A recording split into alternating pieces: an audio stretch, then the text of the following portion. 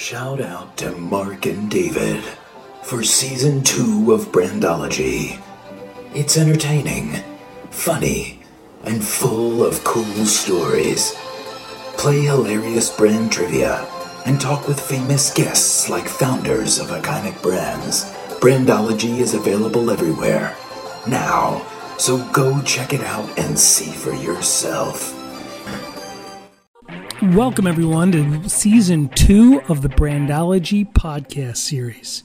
This season, we're going to reignite our brand stories, our case studies, and we're going to include feature-exclusive interviews. We're going to talk about epic product successes, huge epic product fails, and the rise and fall series of some of the most iconic brands. So come listen, and please leave us a review. For this next segment, there have been literally hundreds of articles, a best-selling book by Wall Street Journal author John Carreyrou, and a documentary called The Inventor. This story is one of the most legendary entrepreneurial healthcare technology stories in modern times. This is the rise and fall of Elizabeth Holmes and the brand Theranos. Today, the Theranos founder, Elizabeth Holmes, faces federal fraud charges and is awaiting trial in the spring-summer of 2021. Elizabeth Holmes and Theranos are one of the most infamous cases of a fall from grace from the unicorn startup world of Silicon Valley. They were considered a tech unicorn by the media and by industry watchers, propelling the founder into becoming the youngest billionaire on the cover of Forbes magazine, set to disrupt the entire U.S. healthcare industry. This only resulted in just a few short years later in federal indictment and bankruptcy. So Elizabeth Holmes, let's start from the beginning. She dropped out of Stanford at the young age of 19 to found Theranos, which purported to revolutionize the way blood tests were done. One simple drop of blood pricked from a finger could diagnose a myriad of diseases and conditions, or so she claimed. Now, to judge Elizabeth Holmes and Theranos now is really missing the point. This is a remarkable story of a unicorn healthcare tech company. It's a cautionary tale for all of us about overselling or overpromising something when the technology isn't quite ready. It's a cautionary tale of being very wary of the phrase, fake it till you make it. The more we learned and researched the Theranos timeline and the actions of those involved, one underlying theme emerged to us. So many brilliant, experienced people were fooled. Why? Because they wanted to believe. We don't feel Elizabeth Holmes even intended to defraud anyone at the beginning at all. I mean, her initial motives and her initial goals were good. She was driven by the death of a close uncle. She wanted to cure the delays and death caused in the lab industry, run by mostly two main companies with over 80% market share, Quest Diagnostics and LabCorp of America. Their lab results and their testing for blood tests require you to draw vials and vials of blood from your arm through a venous puncture, right? A big, thick needle that goes into your arm. It's painful, it's uncomfortable, it's difficult for a lot of people. It's costly, it takes too long, and it's inefficient. So the issue that drove her was fear of needles and the desire to kind of speed up the timeline for diagnosis and to democratize everything, to give us all more control over our own healthcare and treatment. Her vision was very similar to like Steve Jobs, which was one of her idols, to democratize healthcare so that we all have a lab box in our own homes one day, just like Jobs' vision of having us all have a personal computer, which obviously came true. Thus was born Theranos. The word comes from therapy and diagnosis, Theranos. Let's rewind a bit to 2014. The blood testing startup Theranos and its founder, Elizabeth Holmes, were on top of the world. Back then, Theranos was a revolutionary idea thought up by this woman, hailed as a genius, who styled herself as a female Steve Jobs. Holmes was the world's youngest female self-made billionaire with a B, and Theranos was one of Silicon Valley's unicorn startups, valued at an estimated $9 billion, of which she owned 50%. So this is how Elizabeth Holmes went from a precocious child to an ambitious Stanford dropout to an embattled startup founder now charged with federal fraud charges. She was born February 3rd, 1984 in Washington, D.C. Her mom, Noel, was a congressional committee staffer, and her dad, Christian Holmes, worked for Enron before moving to government agencies like USAID. She and her family, when they were young, moved away from Washington, D.C. to Houston. When she was 7, she tried to invent her own time machine, filling up an entire notebook with detailed engineering drawings. A couple years later, she told relatives at a family gathering, when asked what she wanted to be, she said, "I want to be a billionaire." At the age of 9, that was her answer. Her relatives described her as saying it with the utmost seriousness and determination. She had an intense competitive streak from a young age. She often played Monopoly with her younger brother and cousin, and she would insist on playing until the very end, collecting houses and hotels until she won. If she was losing, she would often storm off. More than once, she ran directly through a screen on the door in a tantrum. Then in high school, Holmes developed her work ethic, often staying up till dawn just to study. She quickly became a straight-A student and even started her own business in high school. She sold C++ compilers, which is a type of software that translates computer code, to Chinese schools. She started taking Mandarin classes and partway through high school talked her way into being accepted by Stanford University's summer program, which culminated in a trip to Beijing.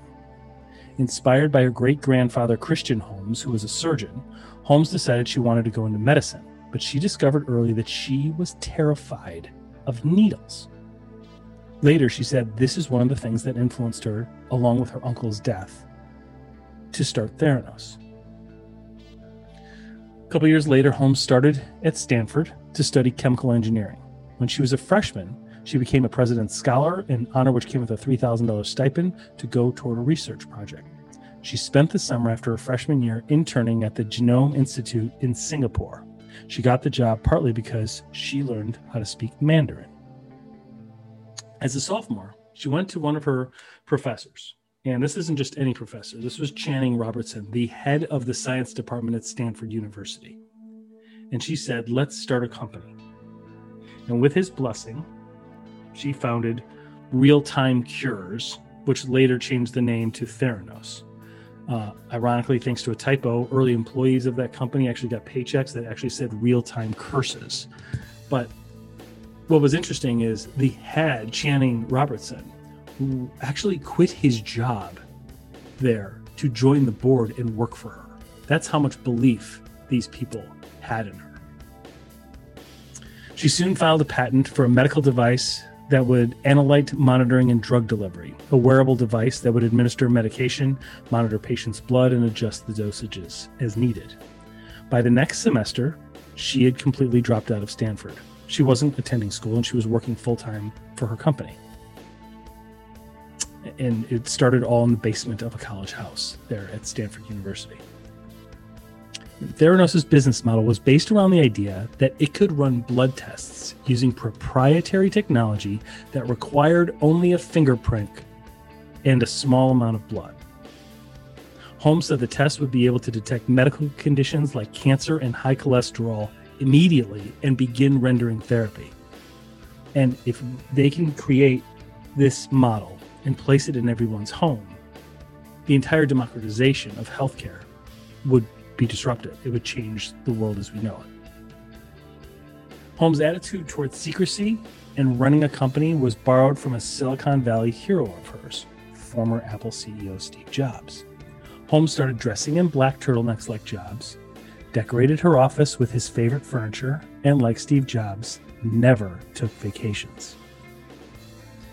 Even Holmes' uncharacteristically deep voice, which if you've seen any interviews with her, is kind of remarkable. It might have been part of a carefully crafted image intended to help her fit in the very male-dominated business world of Silicon Valley. There's a podcast called The Dropout, where former Theranos employees talk about her and say that sometimes she would fall out of character, especially after she'd be out drinking, and she would speak with a normal female higher voice. But most of the time, she spoke with a lower voice. Especially in interviews. She was known to be a demanding boss, wanting her employees to work as hard as she did. She had her assistants tracked when employees would arrive and leave each day. To encourage people to work longer hours, she started to have dinner catered to the office every night at 8 p.m. She would often work until midnight or 11 p.m. and get in the office by 7 a.m.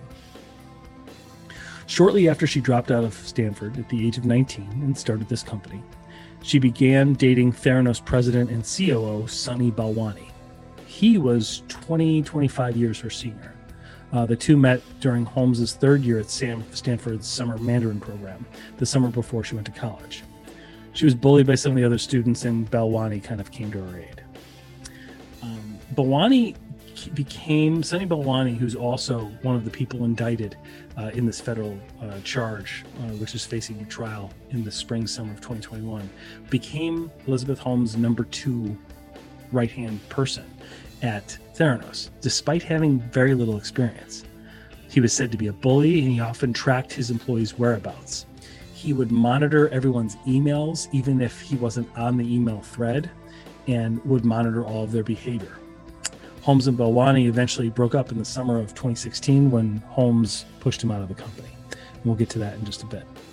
But circling back to 2008, Theranos board started to have questions and started to make a move to remove Holmes as CEO in favor of someone a little bit more experienced. After all, she was just a girl in her 20s. But over the course of a 2-hour meeting, she sat down with this very impactful board that she had created. We're going to describe who she had on her board in just a second. And she convinced every single one of them to let her stay in charge of that company. But she did a lot of things. The culture was bad. The focus on secrecy and lack of transparency was obvious. I mean, even in 2011, she hired her younger brother, Christian, to work at Theranos, even though he didn't have any medical or science background. He spent his early days at Theranos reading about sports online and recruiting his Duke University fraternity brothers to join the company. People dubbed Holmes and his crew the Frat Pack or Therabros. As Theranos started to rake in millions in funding, Holmes became the subject of media attention and a lot of acclaim in the tech world. She graced the covers of Fortune and Forbes magazine. She gave a tech talk, which if you haven't seen, you should check it out on YouTube. And she spoke on panels with Bill Clinton and Alibaba's Jack Ma. At one point, Holmes was the world's youngest self-made female billionaire with a net worth around $4.5 billion. The company was valued at $9 billion. She owned half. And they had raised around $400 million in capital from major venture capitalists and investors. She started raising money for Theranos from prominent investors like Oracle founder Larry Ellison, Tim Draper, the father of a childhood friend and the founder of prominent VC firm Draper Fisher Jurvetson. She wound up raising even more than $700 million. What was interesting about this is not the amount of money, because we hear about that a lot over in Silicon Valley. But what was interesting is she took investors' money on the condition that she wouldn't have to reveal how the technology worked. Think about that. Who does that? Who gives hundreds of millions of dollars on the story, not on the data? Plus, she would keep, whenever she would take their money and receive their money in investment, she would make it clear that she alone would have final say over everything having to do with the company. And yet, the money came. That obsession with secrecy extended to every aspect at Theranos. For the first decade Holmes spent building her company, Theranos operated in stealth mode.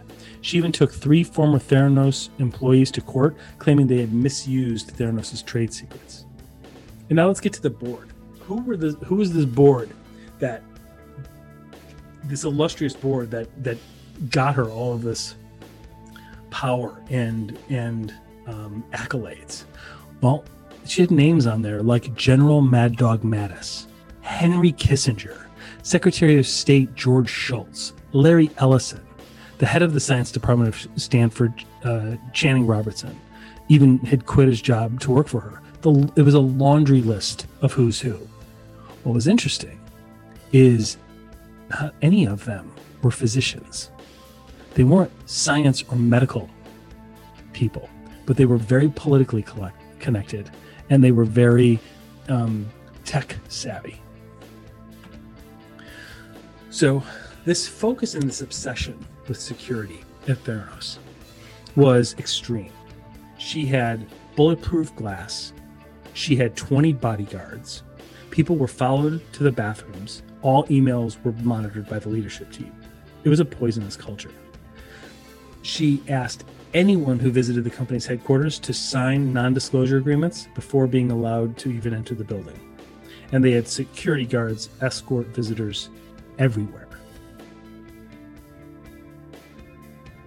So Theranos, as it began to grow, she and Sunny Balwani would go to the Silicon Valley airport, and they would fly out in their private jets, and they would go and they would do pitches. They would pitch for contracts, and they got good at it. Again, data doesn't sit in the mind like stories do, right? Emotional stories speak to the part of the mind, kind of like what Simon Sinek talks about, why, right? It talks to the part of the brain that modifies behavior. It gets people emotionally connected, right? And people didn't mind that they didn't have the data. Everyone wanted to believe that this would work. So Theranos quickly began securing outside partnerships. Capital Blue Cross and Cleveland Clinic signed on to offer Theranos tests to their patients. And then the big kahuna happened. Walgreens. Walgreens made a deal to open Theranos testing centers in their stores. Theranos also formed a secret partnership with Safeway worth $350 million. Now, the goal with Walgreens was, because Walgreens was located about 5 miles or so from nearly every U.S. home. And they wanted their ultimate goal was to put a Theranos box in the Theranos testing box, which is, the size of like a air fryer or a big toaster, in everyone's homes eventually. That was the goal. And so how are they going to do it? They're going to go through a retailer that has credibility, that is located near those homes as step one. So they started it with Walgreens in a select group of stores in Arizona. And then their goal was to push it out in select markets after that. But that's when everything changed.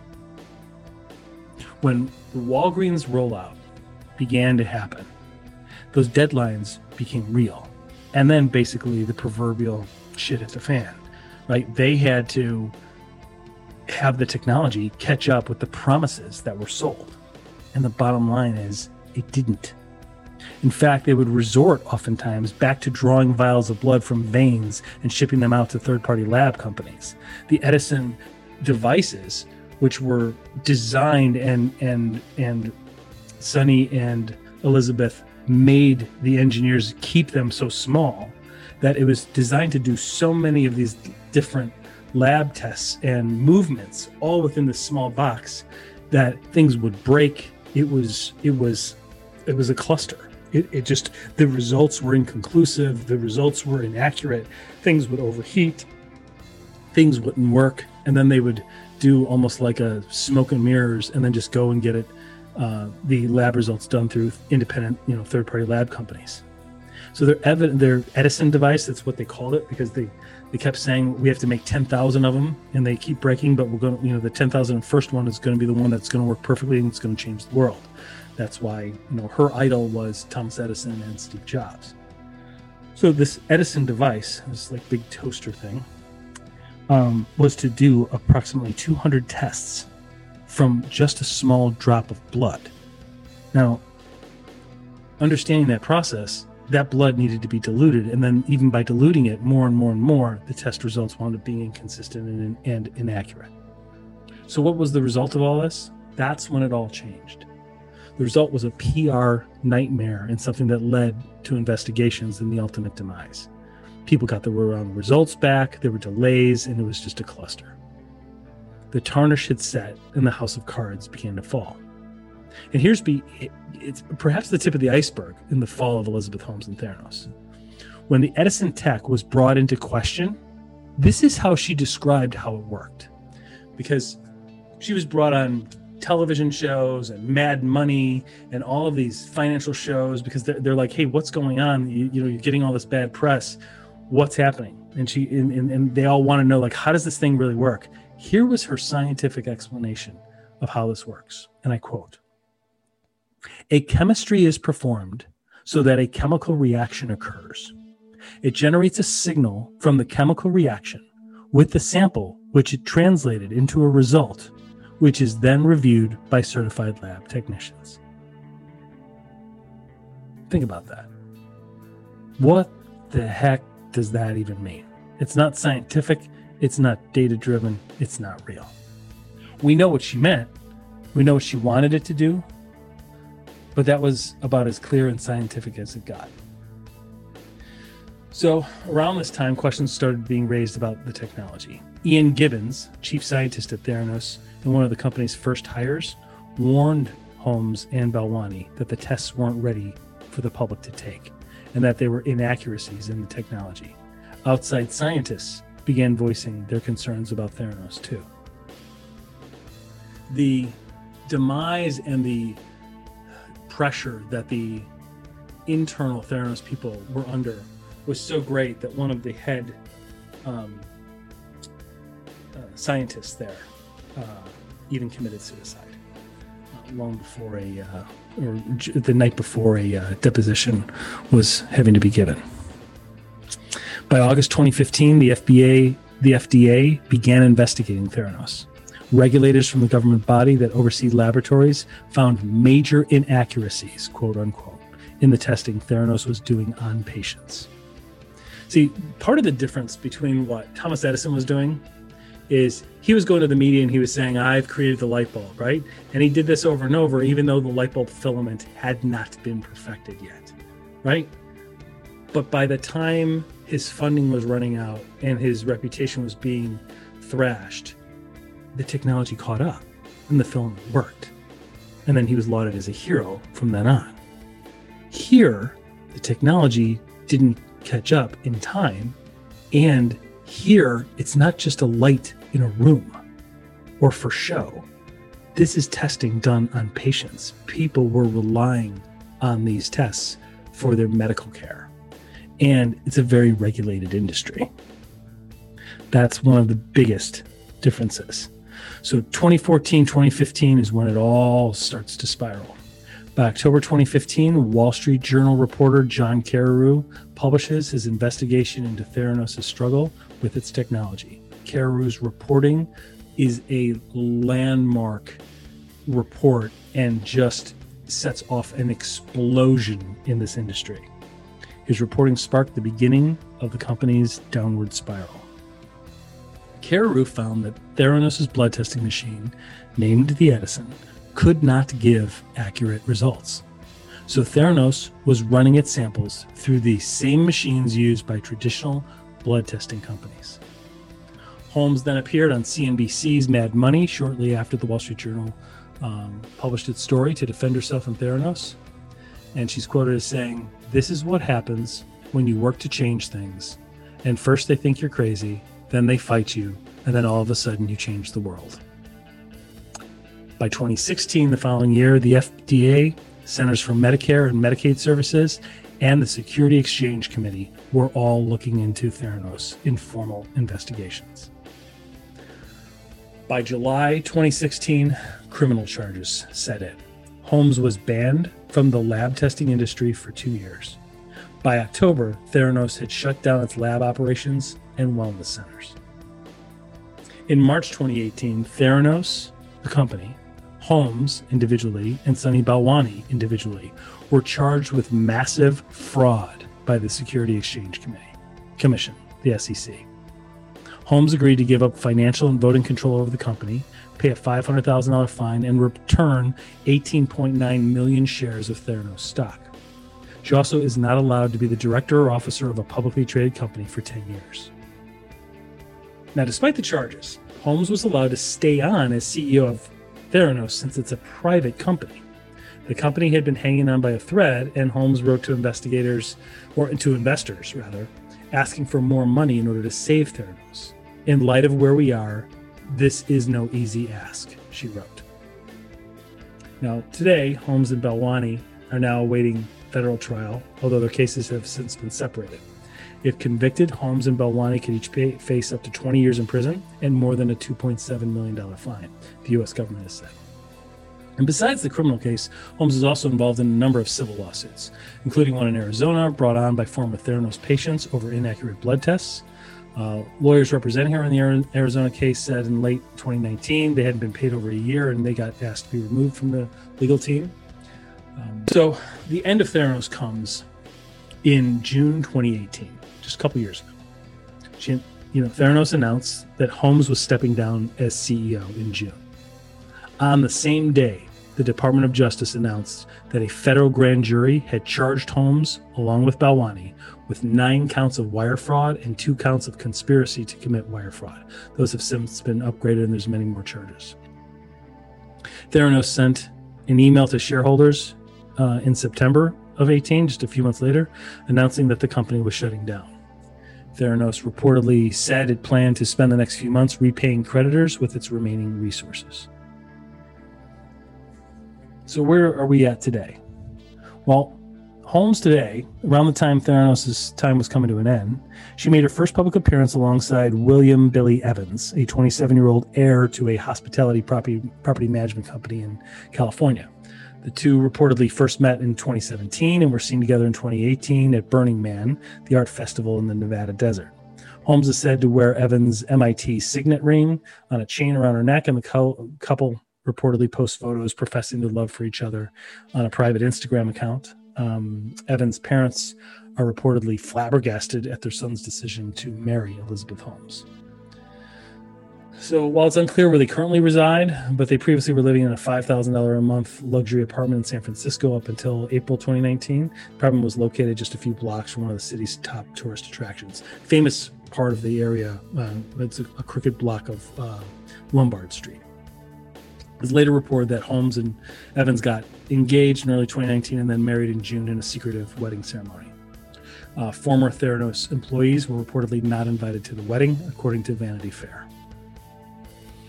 So as you look back at this fall of this unicorn and this just meteoric rise, we're left really with only questions. And the truth is yours to determine. One question was, did she oversell it? Did the tech just not catch up in time? Right? Did she and her leadership team simply become too insulated or out of touch to ignore the data? Is this something like Thomas Edison, who had sold the media on mastering the light bulb filament, but hadn't? And then right as funding was running out and his reputation, the bulb was fixed. The tech caught up in time for him, but not for her. It's that Edison fake it until you make it, so long as you don't defraud or risk the lives of people. I mean, as their idol, Steve Jobs and Thomas Edison, they kept making errors and sold a vision until the technology would catch up before the time and funding ran out.